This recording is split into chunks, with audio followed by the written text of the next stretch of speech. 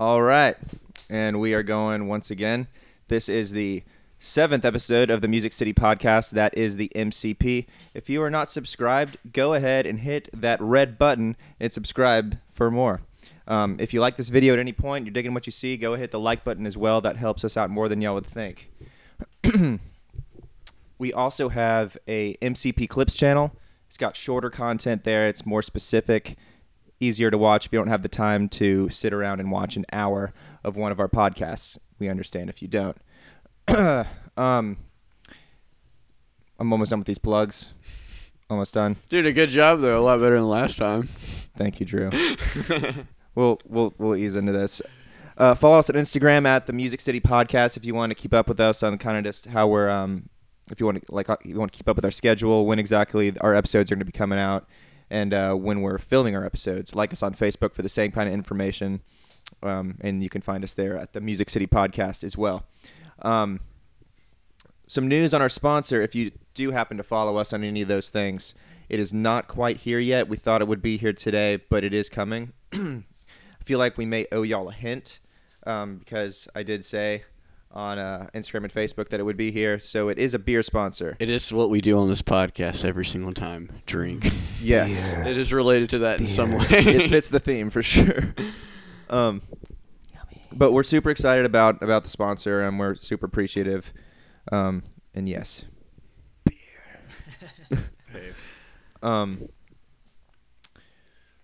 Our guest today is our friend Trevor Clark. He's the leader of the local band Trevor Clark Trio. If you're in Nashville, I guarantee y'all have heard of them before. One of the most hardworking musicians that I know in town. He's from Chicago, but at this point he is a definite Nashville veteran. I first got the chance to see him play with a local bluegrass band called Grass to Mouth, which y'all will definitely see more of as this podcast goes on. I got to hear Mike and Zach. Yeah, them play this weekend. Actually, it was really cool. Yeah. dude. They at Lost Patty. I recorded their show. Heck yeah. Right on, dude. I'm actually about to upload that on archive.org. So if you want to check that out, Is that a thing you're doing regularly now? Yeah, like I finally got microphones, dude. So I'm super excited. I can instead of getting the bullshit soundboard, you know what I mean? Like I can actually like control me more in control than just like relying on that, because I do not know what I'm doing on that end. You know what I mean? But at least I can learn this easier, and I'm having more fun with it. So no, dude, that's awesome. Yeah, but yeah, they were awesome though. I had a good time with hanging out with them, and they were cool. I shot the show with them afterwards, and they're super fun guys. So. But yeah, aren't we having them on like next week or something like that? I think that we'll be having I think we'll be having the Grass to Mouth guys on next week, which will be pretty cool. The Kinley brothers. Kinley. They say maybe they'll they You gotta say it like that though. You know? Kinley. I don't think I've met either of them. Mike and Dyke. Oh, is that? Yeah, Mike and Dyke, yeah. Oh, okay. Well, yeah. I meant... No, that's their thing. Well, McKinley Holler, a Bill Monroe tune. Yeah. And so they go, Kinley. Is that... It has more depth than that. It's very layered. You know, you'll have to get into that with them. Zach has talked to me about that before, but I don't remember at all what he might have said. But there is... They're wild cards. I love those guys. Dude, they're homies. They crack me up. But when I saw you play with them, dude, y'all were ripping, and like... I think it was at the East Room, and it was a sick show, and it was right around the time that Sickard Hollow was getting started, and I was just like watching y'all, and like even to this day, it's like y'all hit that pocket that's so badass, and it was awesome. It was fucking awesome. Yeah, those guys are awesome, and Ryan too, Ryan Imler. Whenever we get together, we just make like a wall of sound, you know, and we really know how to like delve into the psychedelic kind of side of the jams. And we use like a lot of, you know, influences from like Strings and Green Sky, and then just, you know, our pure raw emotion into it. It's pretty incredible when we're on point, you know. It's kind of like the Dead. It's like when we're hitting it, you know. Right on. When did you start playing with those dudes? Oh, probably 3-4 years ago. Right on. Right when I moved here, I played a gig, and it was Grassmouth was playing right after I was doing a solo thing. I do like a solo show, loop pedal, beatbox, and a whole slew of sounds that I create and make. And they were just hanging out, and they were like, "Hey, do you want to jam?" Or rather, I said, "Hey, do you want to jam?" to Zach and Ryan, and they actually sat in on my set with me towards the end of it. And that's kind of how I met Grass to Mouth. They had a different bass player at the time, Craig. Right on. Yeah, it was kind of like, that's kind of how I met them. Man, what was the name of that place? It was a festival. Like Rumpke Mountain Boys played. Was it in Kentucky? No, it was right here in Tennessee. Huh. And we were like it was like Stone Bluff or something like that. Brian is going to kill me for not remembering this. But Larry Keel played in Acoustics Anonymous and Rumpke Mountain Boys, and everybody picked all night long and played music. It was a windy time. But yeah, that was when I met those guys, and then I started playing with them shortly after that. Uh-huh. And then we played a bunch of shows. We did Hartford Fest. We got a residency down at Acme, and that Sick. That was it, We That's were like, hell yeah, here we go. Yeah, that's so much fucking fun. Yeah. So, I don't know. And then we just kind of play on and off. I've been doing my thing now. I'm kind of like going full solo type thing. Right on. So you've already been playing live shows since this whole. Yeah, I saw one of your live streams actually. I think last weekend or last week. And can't say that for close to any other bands right now. Yeah, I've been doing some live streams, and then I did one tiny like pub gig, and it was like a beautiful disaster, So I was like, all right, I think I'm gonna hold off on doing more stuff like that. Nothing with, the venue, just more personal things and stuff like that. But, I've been doing music for a long time. Seriously been doing it for close to 10 years. In and out of bands. Played in like indie rock bands. Played in I played in bluegrass bands, folk bands, just jamming with people, hanging out, getting gigs anywhere I can, and but really it all started with like, I like Keller Williams a lot. He's like my inspiration to a lot of this, and that definitely shows. Mm-hmm. And then I got into Victor Wooten. Nice. And got into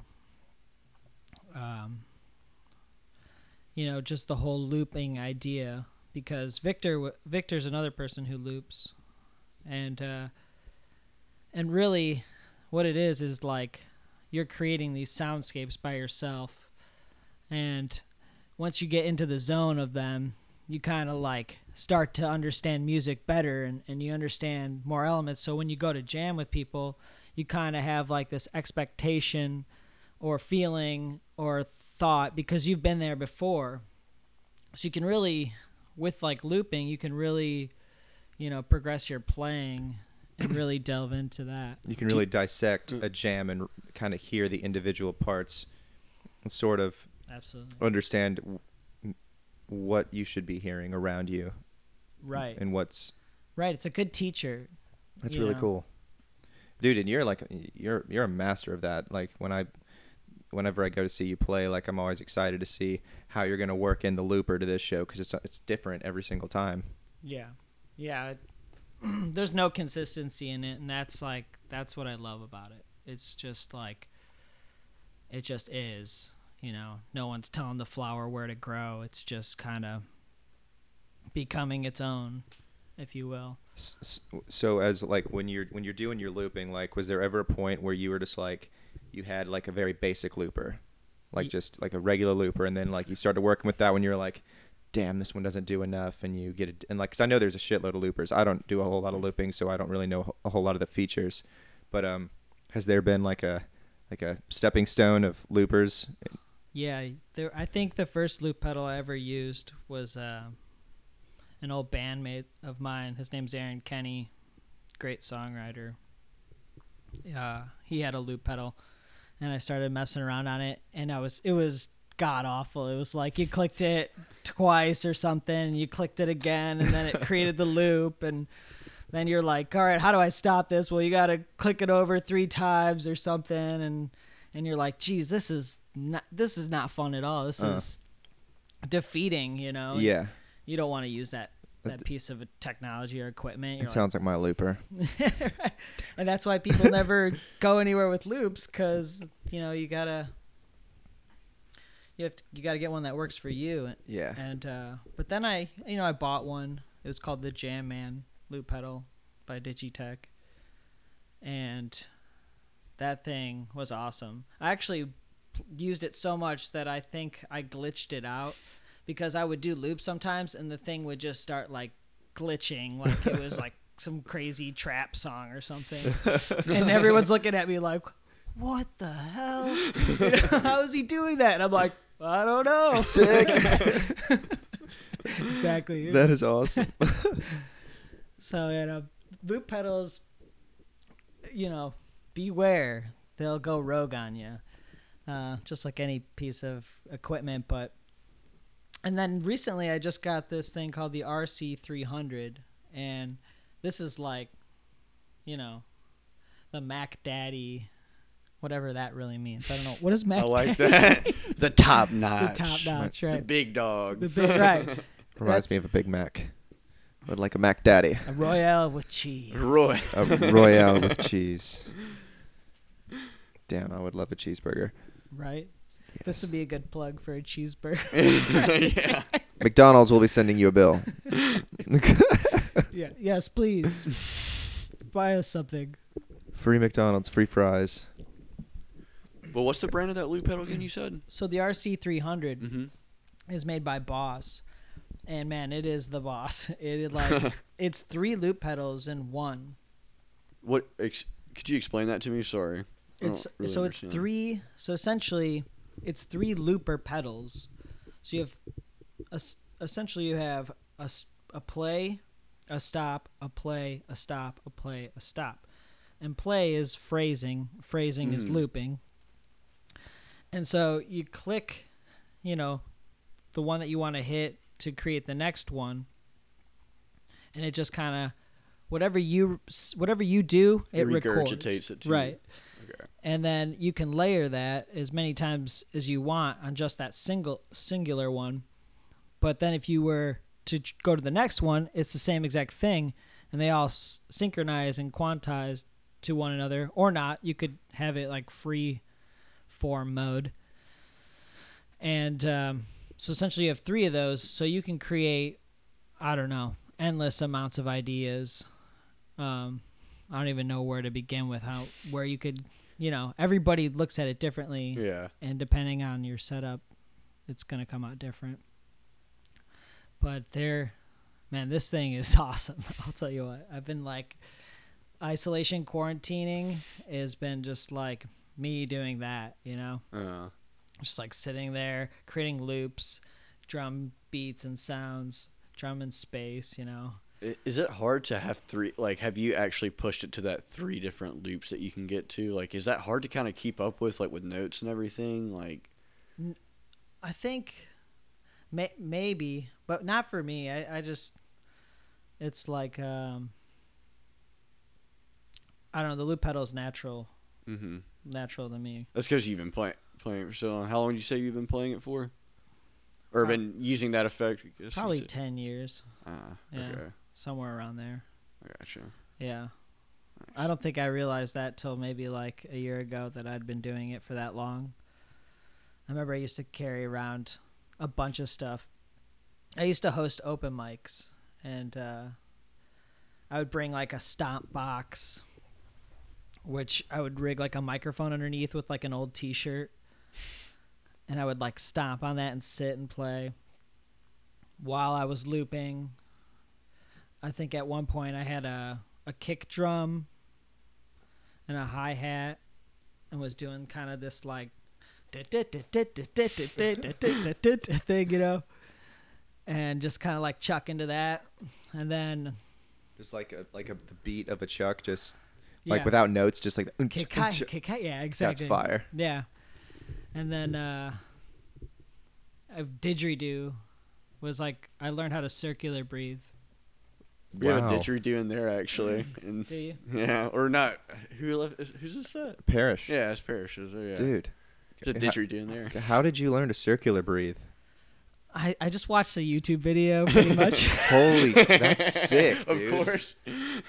So, do you apply, like, I don't know if you're getting around to this, but when you do your looping stuff, you do the trumpet thing. Yeah. Do you utilize that skill when you do the trumpet thing?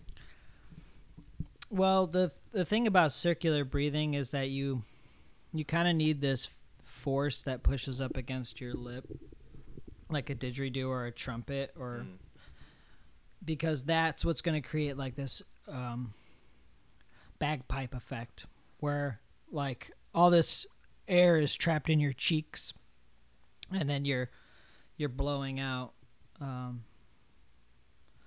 You're kind of pushing. Excuse me. You're like pushing air, and I don't know if you guys can see this very well, but you're like holding your cheeks and you're like, you know, that's like, and then you're inhaling. So just so you can keep the note going longer. So and so then when you have the didgeridoo in front of you, it becomes this like channel of flow, right? Ebb and flow, and you just kind of like keep inhaling through your nose and exhaling out of your mouth. And the way you get good at this is you put water in your mouth and you spit water out with just your cheeks, and then you inhale with your nose simultaneously. So it's kind of like this, and it's going to sound great. So yeah. That needs to be a sound bite. That's the best soundbite I'm gonna give you all day. Dude, that makes perfect sense though. Yeah, like the cycle thing. Yeah, like that makes a lot of sense. Yeah. So could you?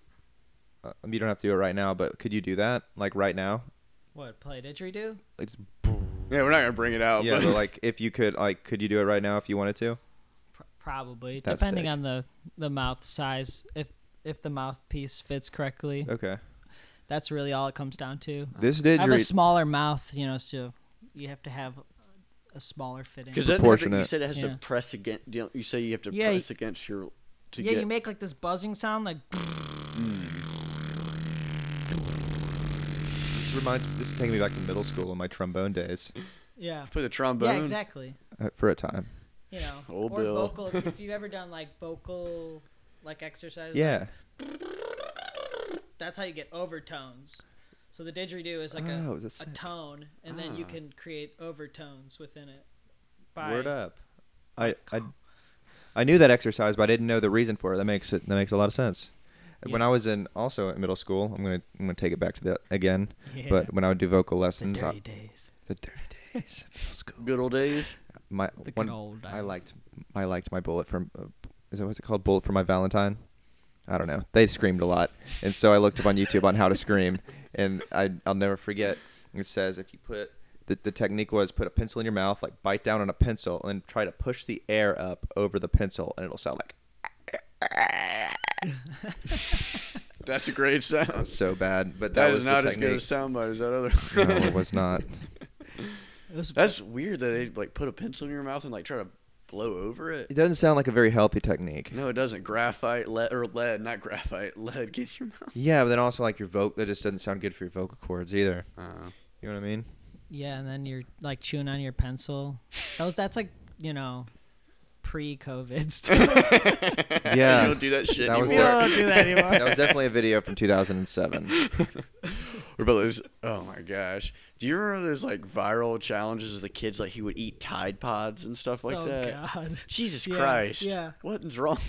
Like, why does that even sound like even remotely like a smart thing to do? You know? But you got to go viral, dude. I can't. No, you don't. You have to live, not go viral. Well, apparently, you got to go viral. Fuck that. Well, dude, so nice Trevor, bucket challenge. I remember one of the first times that Will ever showed me a video you playing. He was talking about you playing with Grass to Mouth. What was that video of them? I think not City Winery, but maybe somewhere. It was at y'all's Music City Roots show. That's what. Heck yeah. That was. Oh, I remember Will showed me that several times. Like we listened to that several times when we lived in the apartment. Dude, so I was like, fanboy over that video. Yeah. That was great times, man. That was a good recording. When was that? That was like right before Christmas. Good luck if I know the year. But yeah, it was right before Christmas, and we did like a whole a commercial type Vieta Chili intro for the show, and then we did a few songs, and Jerry Douglas, I believe, played that right after us. That is sick. That's awesome. There might have been one other group in between us, but how many songs do I play? I think we did in total 4. Nice. And then we did like Sitting on Top of the World at the end. Ooh. We did like at the end of that show, Music City Roots, for anyone who doesn't know, used to be in Franklin, Tennessee, I believe. Mm. And Ryan Imler worked there. And they would do like a whole segment. It was like a whole show. So you'd go, you sit down, and there'd be, it was like the old Hee Haw show, which is like a really old like country show. And it's kind of this like play with a host, and I don't know, it's just a different format that I'm used to. I'm from like Chicagoland area, and Tennessee just has this whole other format of like music entertainment, which is badass. And I'd never really seen that before. So I was just kind of watching it, absorbing it, and like trying to understand what was happening. But at the very end, they always have like a giant jam with everybody. And you know what? Now that I say it, I don't think Jerry Douglas played. But oh well, I'll have to look back into that. Do you remember who else might have played besides him, or was it just y'all two? No, it was a whole show, and it was close to Christmas time. Because I remember we dressed up. We had like, they had a bunch of like prop hats for us to wear. That's awesome. So, we did that whole thing, and then we did like a Vieta Chili thing. It was fun. It was a great time. Music City Roots, shout out to them. Hopefully they get back up and running. Yeah, man. They make some super cool videos, and those shows are really cool. Yeah, I know they're kind of like on hiatus. I don't know if they're, I don't know what's going on. Is it COVID related or since? No, they were kind of like down and out. I don't know what happened. I have no idea. Dang. Yeah. I remember that they put on a something at Tennessee Brew Works like back in a while back, and we played a show. Were you playing with Sickard when we did that show at Tennessee Brew Works? I think so. I don't know. Right. Well, it was around that time. I think Kyle Tuttle played it, and I think Grass to Mouth did too. But that's the last thing I've heard of Music City Roots. But that was super fun. It was like a. Oh yeah, I did do that actually. Yeah. I did like a Trevor Clark in the current situation. Right on. Which is like the new thing that I'm kind of doing, where it's, whoever's currently there, is a good way to describe that. So I kind of created this Trevor Clark in the current situation because who knows what's going to happen. Cheers to that, man. I like the spontaneity of that. Absolutely. That's really awesome. Is that kind of like, I think the last show I saw you play was at D's. Is that over in Madison? Yeah. Okay, D's with, you did some of your own stuff, and you did a little thing with the Sweet Lilies too, I'm pretty sure. Yeah, that's totally a current situation. That was awesome. Oh, that's I remember. Yeah, I think you were there. I'm pretty sure. I don't know if I was there, but I watched it on the live stream. I went with Alex. That's who it was. Cause right on. I think y'all got Alex to. Yeah, sing. that's right. Yeah. What did Alex? Alex came up and sang something. What did he sing? Damn it. Alex. But that was a cool show. Should be like a call Alex button. Get in here. But that was a cool show, man. I like that spontaneity aspect of everything, just like working with what you got. You know what I mean? It's kind of like punk rock or punk rock bluegrass. You know what I mean? Just working with what you got. I like it. Yeah, absolutely. I mean, at the essence of everything, that's really what it comes down to. How well adaptable you are, you know, and I always think it's cool when you see like a band out there and they're just like bare bones, you know, and it's just like them and their instrument, you know, broken down drum kit and, you know, just the bare bones, you know. It's just something about that is like you're kind of vulnerable, and you're like you're not like afraid to like let it all hang out if something goes down. But that isn't to say I don't like souped up shows, you know, like Fish or The Dead or something like that. But that's kind of how I started off, was like playing with whatever you had around, you know, an old guitar that a friend gave you, or you know, an old piano organ, P organ my friend Katie used to play. She used to play this, like, it was crazy. It was like this little organ piano, and it like whistles like, and you're like, what is that?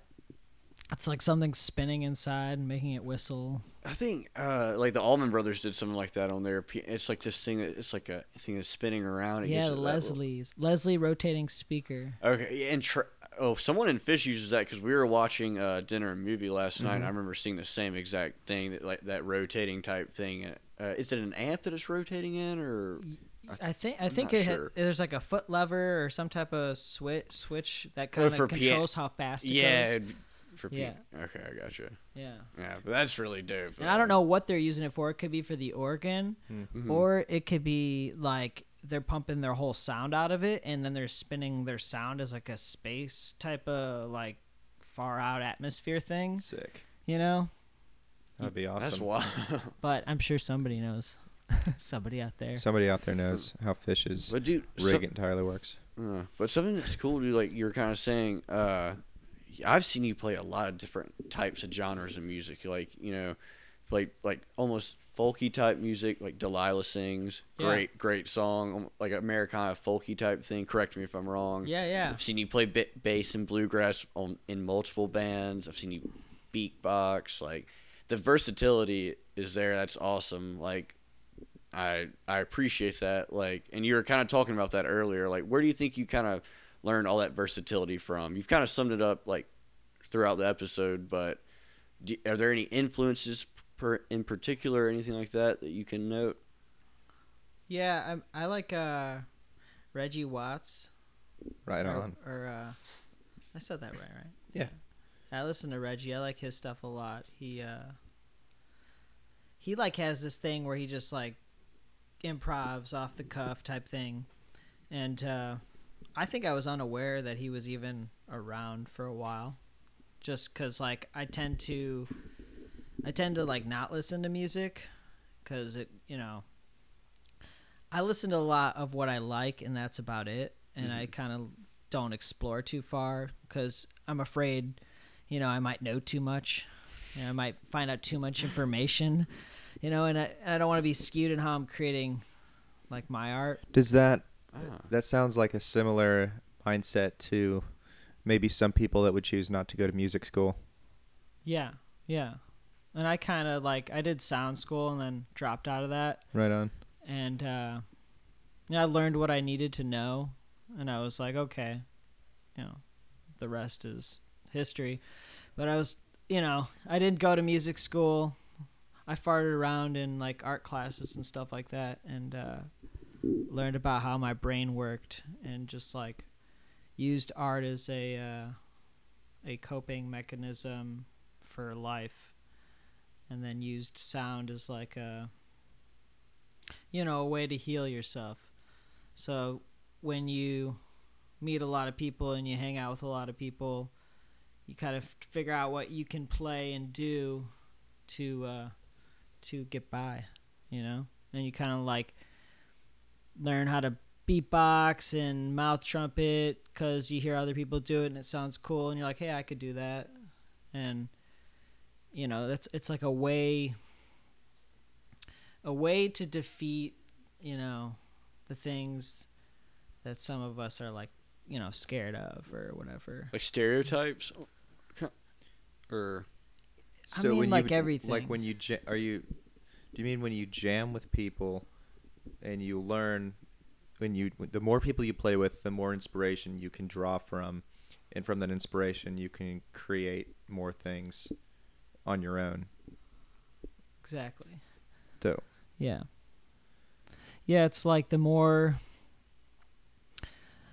people you hang out with, you kind of, you know, you get this like vibe from them, and you can, and even just music, listening to it, you can kind of like, you can like listen to a song, and then you could really like step back and just kind of like listen to it like you do in like the back of a club or something like that, and it kind of got this like, and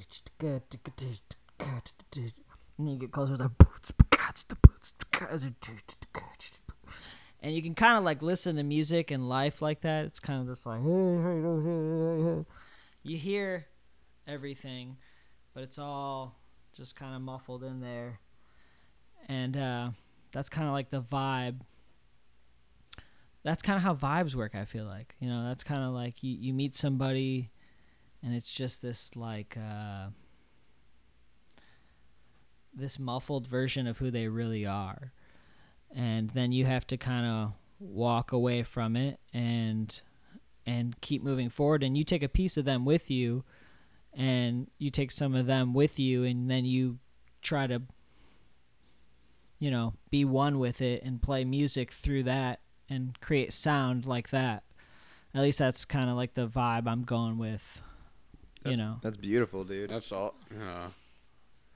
It's like taking a piece of someone every time you go somewhere, or taking a piece of environment too, not just the people, the environment, everything with them. And I would like dare say like that's almost a subconscious thing for musicians. Like, yeah, if you're truly listening, you can't help but do that. Yeah, and I guess that's what I mean by the muffledness too. It's kind of like this subconscious like thing that's happening, because you know, you're in the moment, you're not like sitting there dissecting it like it's a frog or something.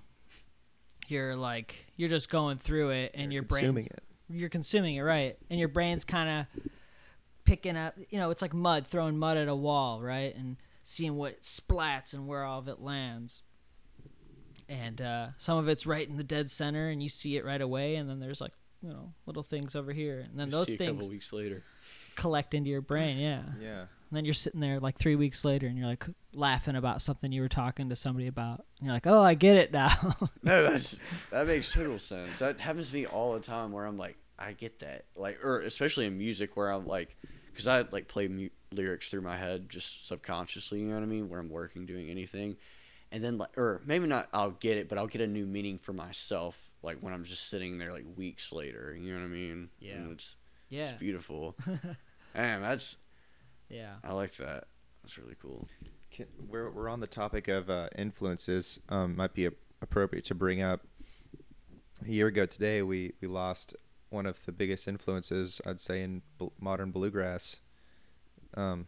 Jeff Austin, probably a huge influence to you, as well to me. That's very sad. Yeah. What happened? Rest in peace, Jeff. Rest in peace, Jeff.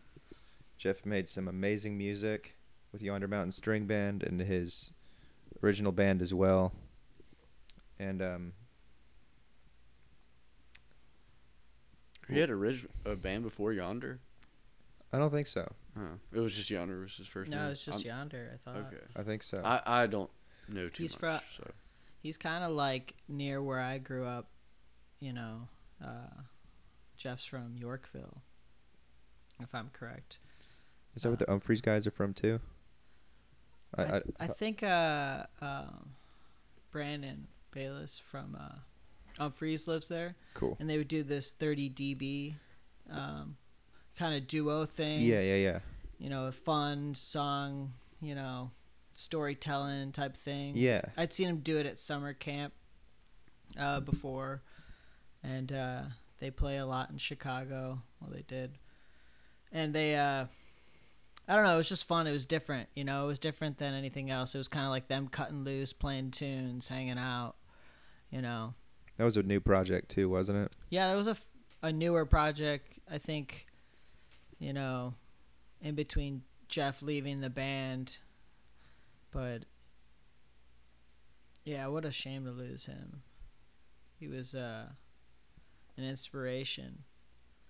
And, kind of like that oddball guy that just seems to work. Yes. And you're listening to Yonder, and you're like, this guy's cutting through. Like, everybody else is taking solos and stuff, and then Jeff plays, and you're like, shit, this guy's playing. Absolutely. He's dogging through it, and he had his own atmosphere to him.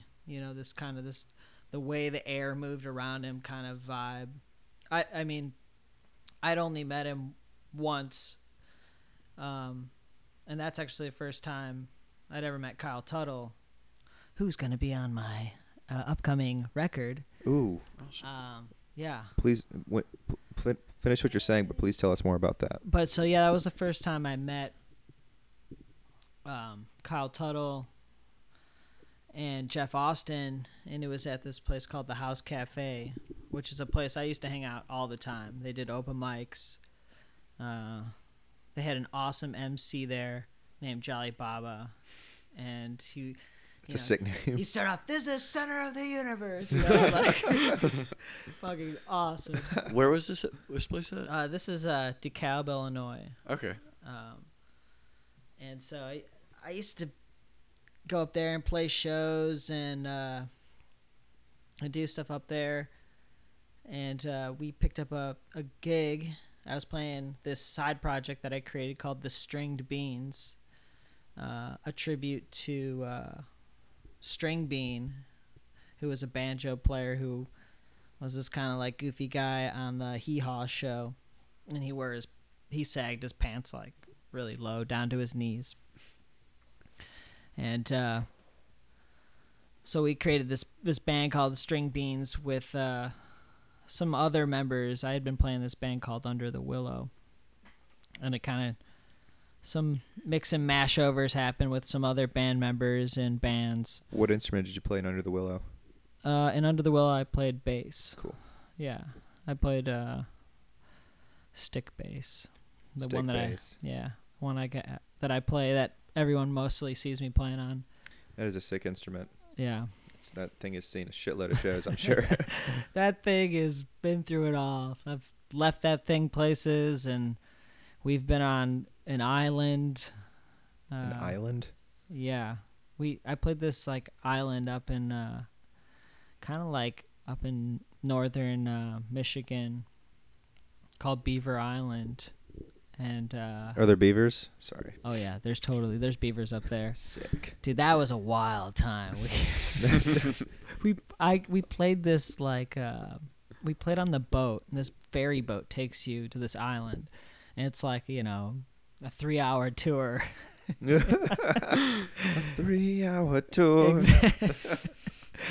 And we're like swaying back and forth. We're playing. Anyways, we get there, and it's like a beautiful place with just like a little tiny strip where people can go and get some ice cream and shop.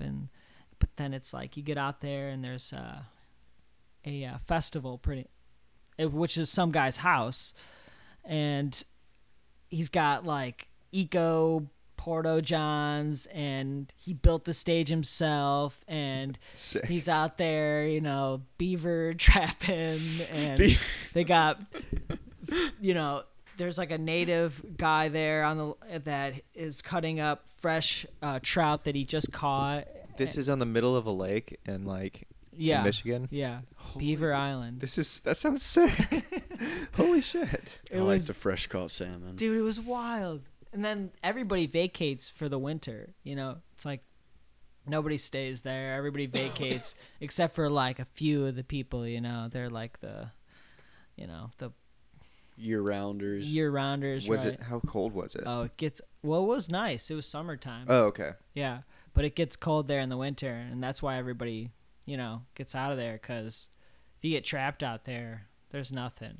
There's no supply train that's coming for you or whatever. I'm sure if they had to, they would helicopter in something, but some Cheez-Its or something. I don't know. Bring the vegetarian food. The homeless people stole it all. Oh my god. Trevor, have you heard about that? No. No, we can't. We can't diverge further. That's pretty. Why can't? It's pretty funny. Yeah, we can.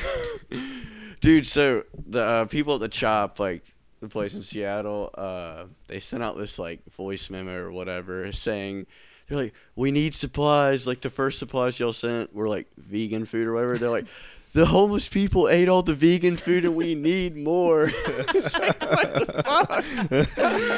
That sounds so fucking PNW or whatever, like Seattle, whatever. Right. Man. Even the homeless are vegan out there. Yeah. No, bro, I won't take that hamburger, man. It's like, is that McDonald's? No way, bro. No, bro. Unacceptable. Oh, I'm sorry, yeah. Not to make fun of homeless people, because that's a serious. Yeah, that's serious. We go back to Beaver Island, though. Oh, yeah, Beaver Island. It's a gem of a place, and I'm sure they still do the festival out there. I think while we were out there, they were filming like a History Channel thing, because the dude, he carved out boats. Like, he was a boat maker. Like out of wood? Yeah. That's awesome. Holy shit. And I don't remember what they were filming up there, but they were filming something for History or Discovery or one of those like channels. Yeah. But dude I was like, no wonder, because the dude was like, it was his family and him, and they just ran the whole festival and lived on this island. And I mean, they were like true, pioneers. They were out there doing everything. They're living off the land, like fishing for food and shit. Yeah, and I mean, like I said, the porta potties were even all, they dug it down and they had it all. They weren't bringing in a company to drop off Johns. They like had it figured out, and they had it figured out to where they could have a lot of people and still be okay. That's awesome. Yeah. And so this was a festival that you played. Yes. How many bands are on the festival? A slew. Right on. Yeah, a bunch of bands. Gotcha. Damn. I should have wore that shirt. Then we could have looked at it. I would have loved to have looked at it and gazed upon. Did you look at it? Gazed upon. But before this, you were telling us about how you had met Jeff Austin and Kyle Tuttle. Right. Yeah. Jeez, sorry, we got far away from that. Yeah, but I'm really cruising in the right lane right now. Welcome to our world. But I love the stories, so that's what fucking makes it. It's great, yeah, absolutely. But yeah, what were you saying about that though? Yeah, Jeff, we had that show out in the house cafe, and played out there and did the show, and he was in really good spirits. No one was there. He brought his family. They were in an RV. They all were just hanging out. They didn't live too far, but he brought the RV and they were hanging out and having fun. And I don't know if he was doing a bunch of other shows. I don't know what the deal was, but he was like in really good spirits that night and played to like maybe 15 people. Dang, that's a small crowd. Yeah, it was kind of I'm not gonna lie, it was kind of depressing, and I think that led to a downward spiral, or it had already been going on. I don't know Jeff personally, and I don't know his whole situation, but from what I've heard other people saying, he was already kind of on some type of downward spiral. And But that night was magical for me because it was so intimate and everybody played perfect in my opinion. And I was there with like some really close friends that I've known for a long time. And it was great. And it ended just like any other night, you know. We're all hanging outside this place, the House Cafe. And there's always trains going by. They're like these really loud trains that come flying through because the railroad tracks are like right next to the venue, like a block away. So, you know, you hear one of those and kind of always like startles you. You're like, oh, yeah, I'm alive. And everybody just puts rumbles through your bones when a train comes by, man. I know what you mean. Yeah, it's like, yeah, hey, you live? You awake, man? Right, exactly. I love trains. Don't get me started on that. But yeah, so it ended just kind of like any other night would, and everybody went on their merry way, and it was a magical show for me, but it was a shame that, you know, this legend just nobody showed, and it just kind of was sad. It was kind of like, where's the scene at? What year was that? I want to say like 2016. 2016. Can I ask you guys? 17. Can I ask you guys something as a musician? Like both of you guys, something as musicians. So one thing that I've gathered about musicians, something that I really respect about every musician is, because I think every musician goes through this. What is it like if, say, like no one comes to a show or something like that? Because I feel like every musician has gone through that. Like, and it's kind of like going back to what you're saying. Like, but what I respect the most about musicians, it's that drive to keep your dream and your goals going, and that's super respectable, and that's super admirable in any aspect of life that I think anyone can pick up. But like, is that is that something that like musicians go through? Like, do y'all think about that exactly? Like, is that too? I'm not asking if it's like too deep, but I think you always want there to be a crowd because it helps you vibe more. Mm-hmm. Helps you just like get in the moment, and it also helps the airwaves. It helps like the sound in the room.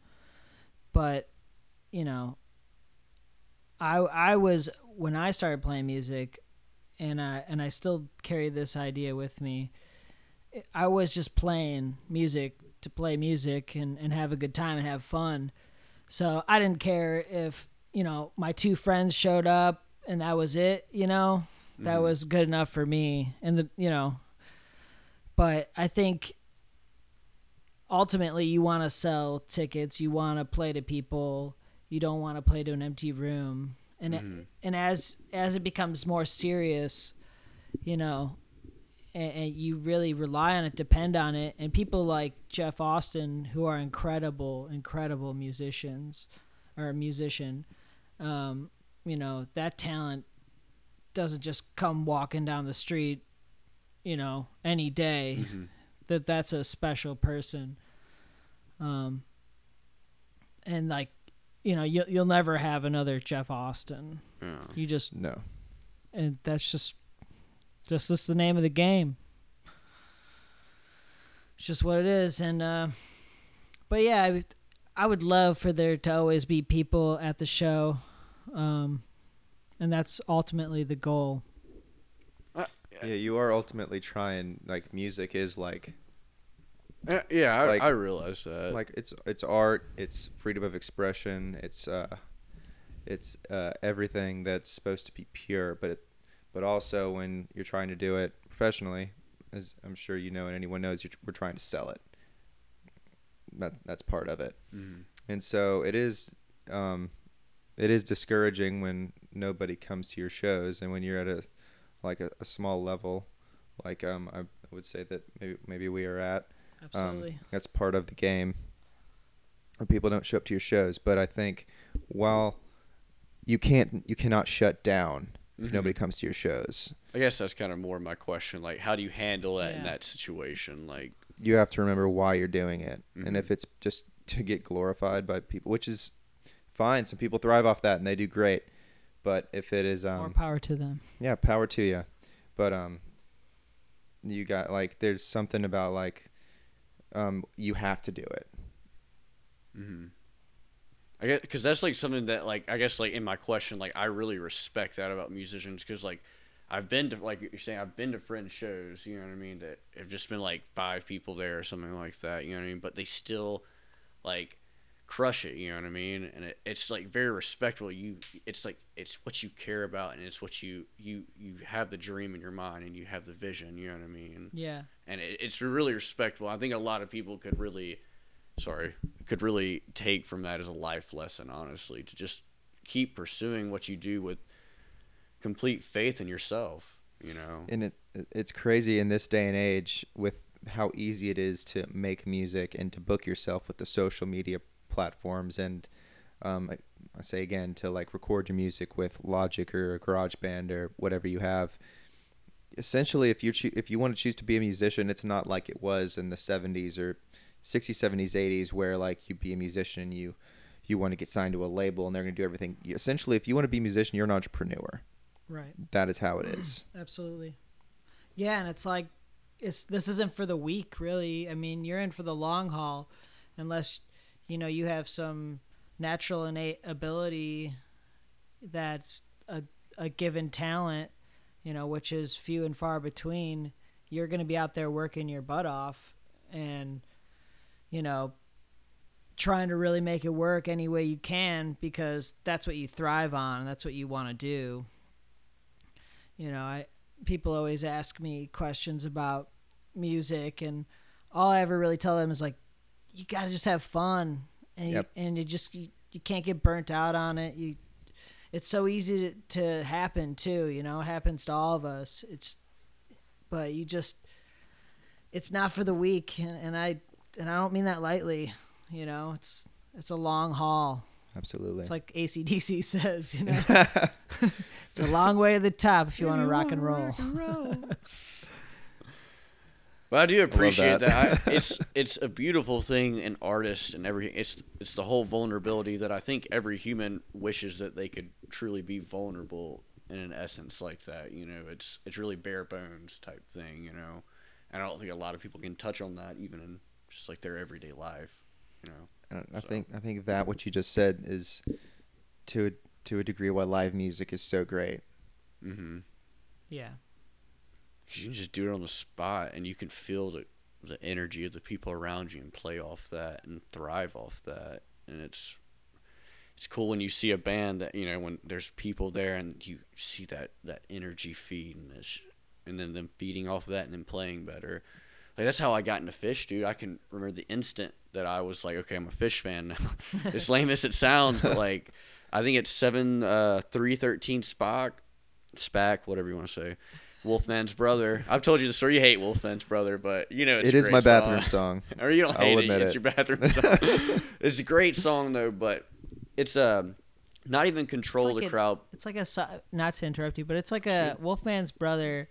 Is like a continuation of like other great classic rock songs. It's like even though I don't know if that was how it was intended, but at least that's like the vibe I get is like it's just had to happen. That song had to happen. It was inevitable and who's the best band to do that? Is Fish.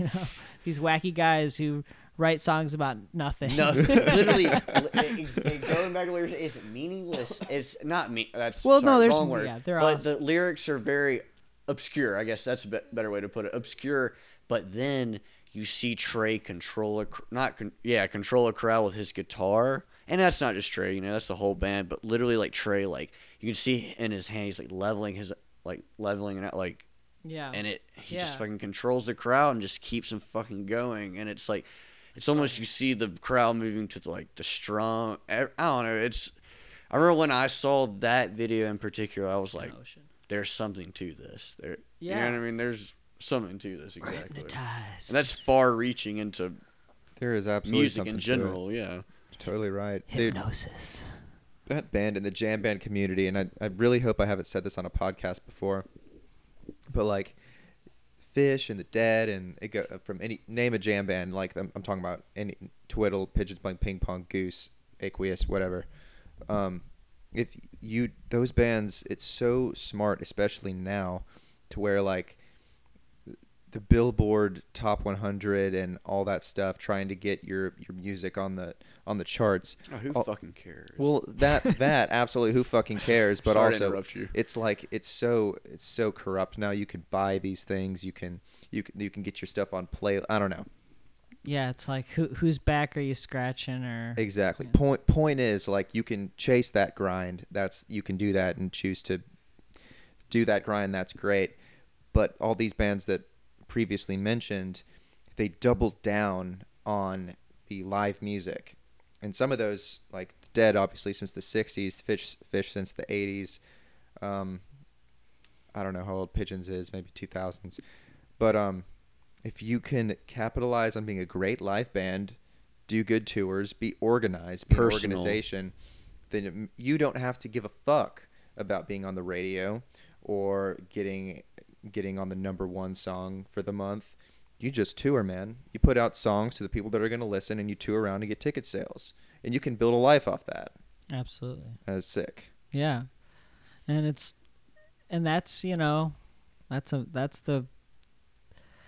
that's the dream, right? Is getting out there and doing that and figuring that whole thing out. And there's so many different ways to do it, and it seems like in the scene that we're in, we kind of know what to expect because, we go and hang out at these shows and festivals, and it's like, oh, okay, so this is like kind of the idea.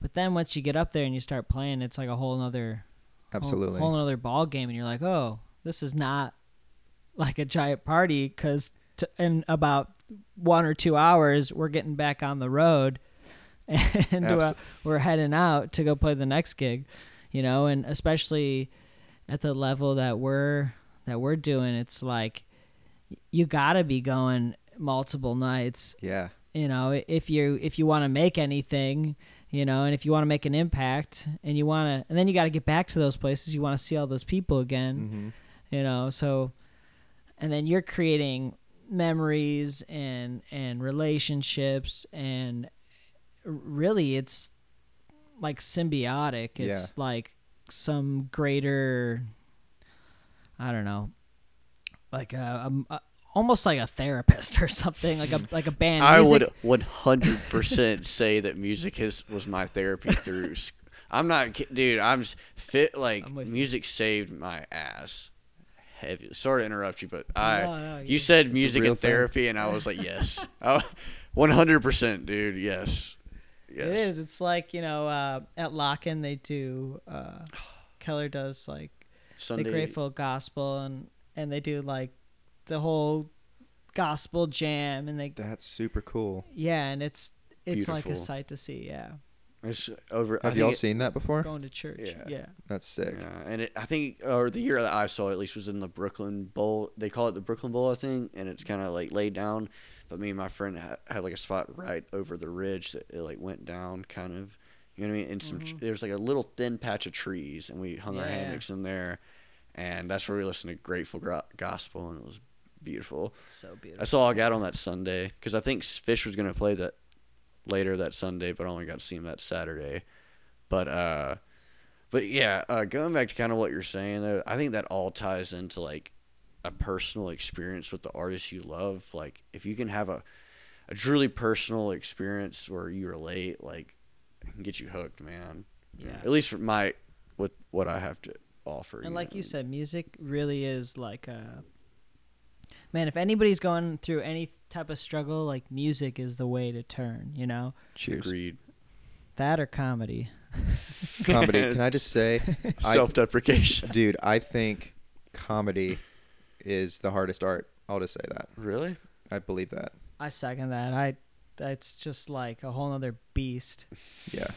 As an entertainer, as someone who likes to entertain other people, like being funny is. I can't imagine like, think of Dave Chappelle or Joe Rogan. Like, even at that level, I think like people paid up to $50 a ticket for the nosebleeds to go to your show.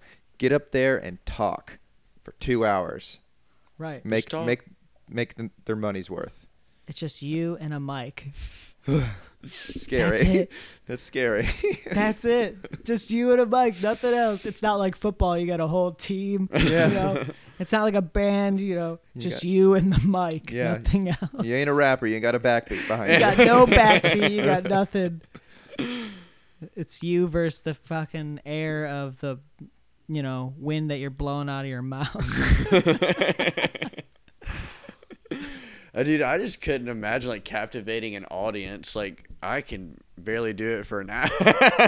We're working on it. Yeah. I'm just kidding. This is great, you guys. I can so captivate cool. the hour, but yeah, dude, that I think I agree with you. That is a very hard art to do. Like I couldn't imagine, and that's like putting your, we're talking about like artists putting themselves on the lines like when they play music. Like think about that's like deep, dark type things about yourself. You know what I mean? It totally, dude. Or how you feel about certain things. Absolutely. And if comedy, I think it's so evident. If you're not coming off as completely real, it does not work. Yeah. Because you have to be entirely real. You have to be entirely real.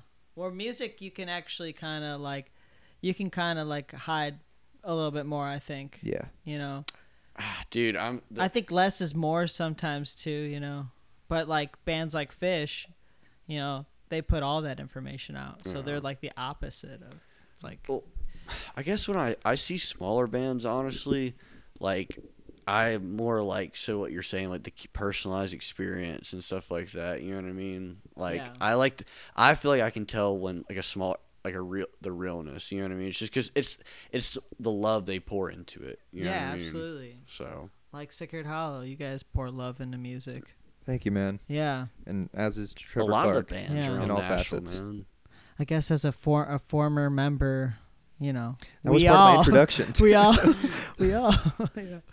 we all freaking we're doing it, Absolutely. And that's what's. Yes. You're absolutely right. That's what's like important. I think that's like the greatest quality to music is the realness and like just being there and doing it and not hiding. It's so easy nowadays to like be a musician, well, like a song creator or soundscape designer. Yeah. And I'm not knocking anyone because I do it all the time.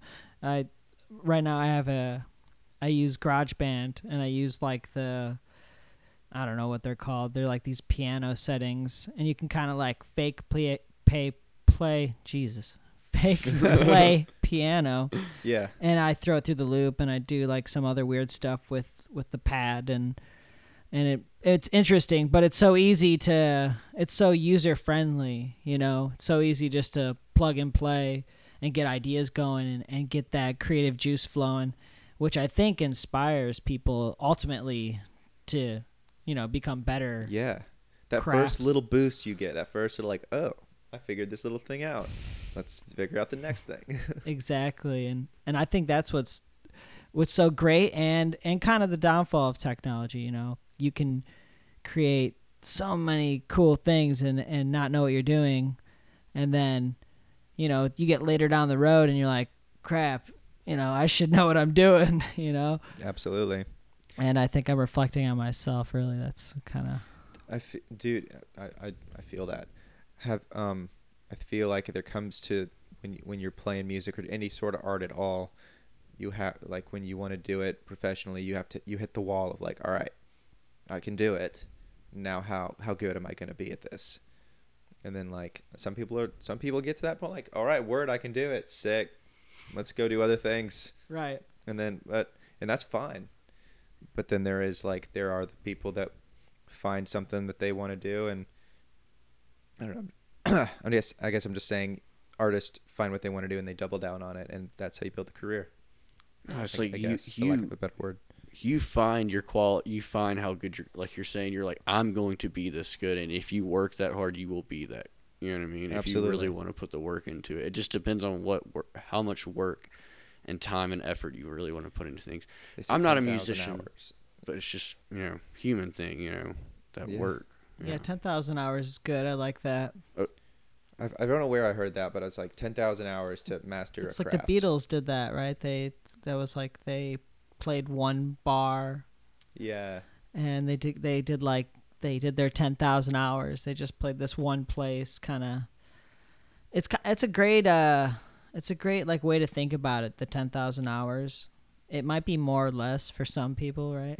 But it's like a great way to think about it. It's like you gotta make the mistakes. You gotta chisel in and really make a groove, and then you're like, okay.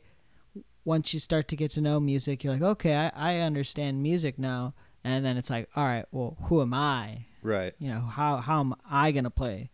How am I gonna play the instrument? I think chisel is a sick word Yeah. to use when describing that. Like it's that's an encouraging thing to say, 'cause it's like it's there, it's always been there.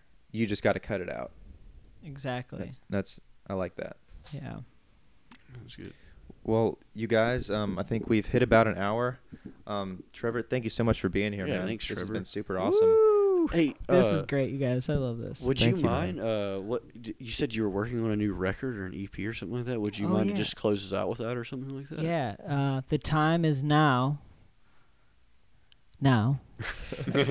And it's gonna be coming out later this summer. I haven't released an official release date. I'm just kind of, cruising in the right lane and hanging out and going slow with things right now and just taking my time. So, yeah, the time is now. It's going to have Kyle Tuttle on it and a few other friends. I know Dan Davis. Shout out to Dan. Shout out Dan. He's I love you, Dan. He's recording and he recorded the album and now he's working on the mixes right now. So I was just over there hanging out with him and it sounded great. Very Awesome, cool. man. Yeah. Happy for you, dude. That's great. Yeah, That I'm is stoked. awesome. It'll be my first official release. Oh, so cool. Very cool. I have a bunch of like other music that you can find on Bandcamp and SoundCloud just under Trevor Clark. Nice. And I have a song on Spotify as well, but this will be like my first official release. So I'm pretty proud of it. I'm excited and I'm sorry if I missed it, but do you have an estimated guess when it might be out? I'm hoping before summer ends. Okay. Nice. I'm just kind of like playing it slow. There's lots of things happening in the world right now. Yeah. Understood. There's no need to rush this, but the time is now. So, and yeah, I wish I could give you guys an exact release date, but that's all good. I'm just glad to hear about it. Yeah, yeah, absolutely. yeah. It's almost finished. So Right on. Awesome, man. keep your eyes out because I'm gonna be posting about when it's gonna officially release and then what I'm gonna do. So. Well, right on. Drew, do you have any closing plugs for us? Yeah, if you guys like what you heard today, please like and subscribe to the Music City podcast. And if you guys want to see shorter segments, please go over to the MCP Clips page and like and subscribe to that as well. Thank you very much, Trevor, for being on here tonight, and we're going to sign out. Peace.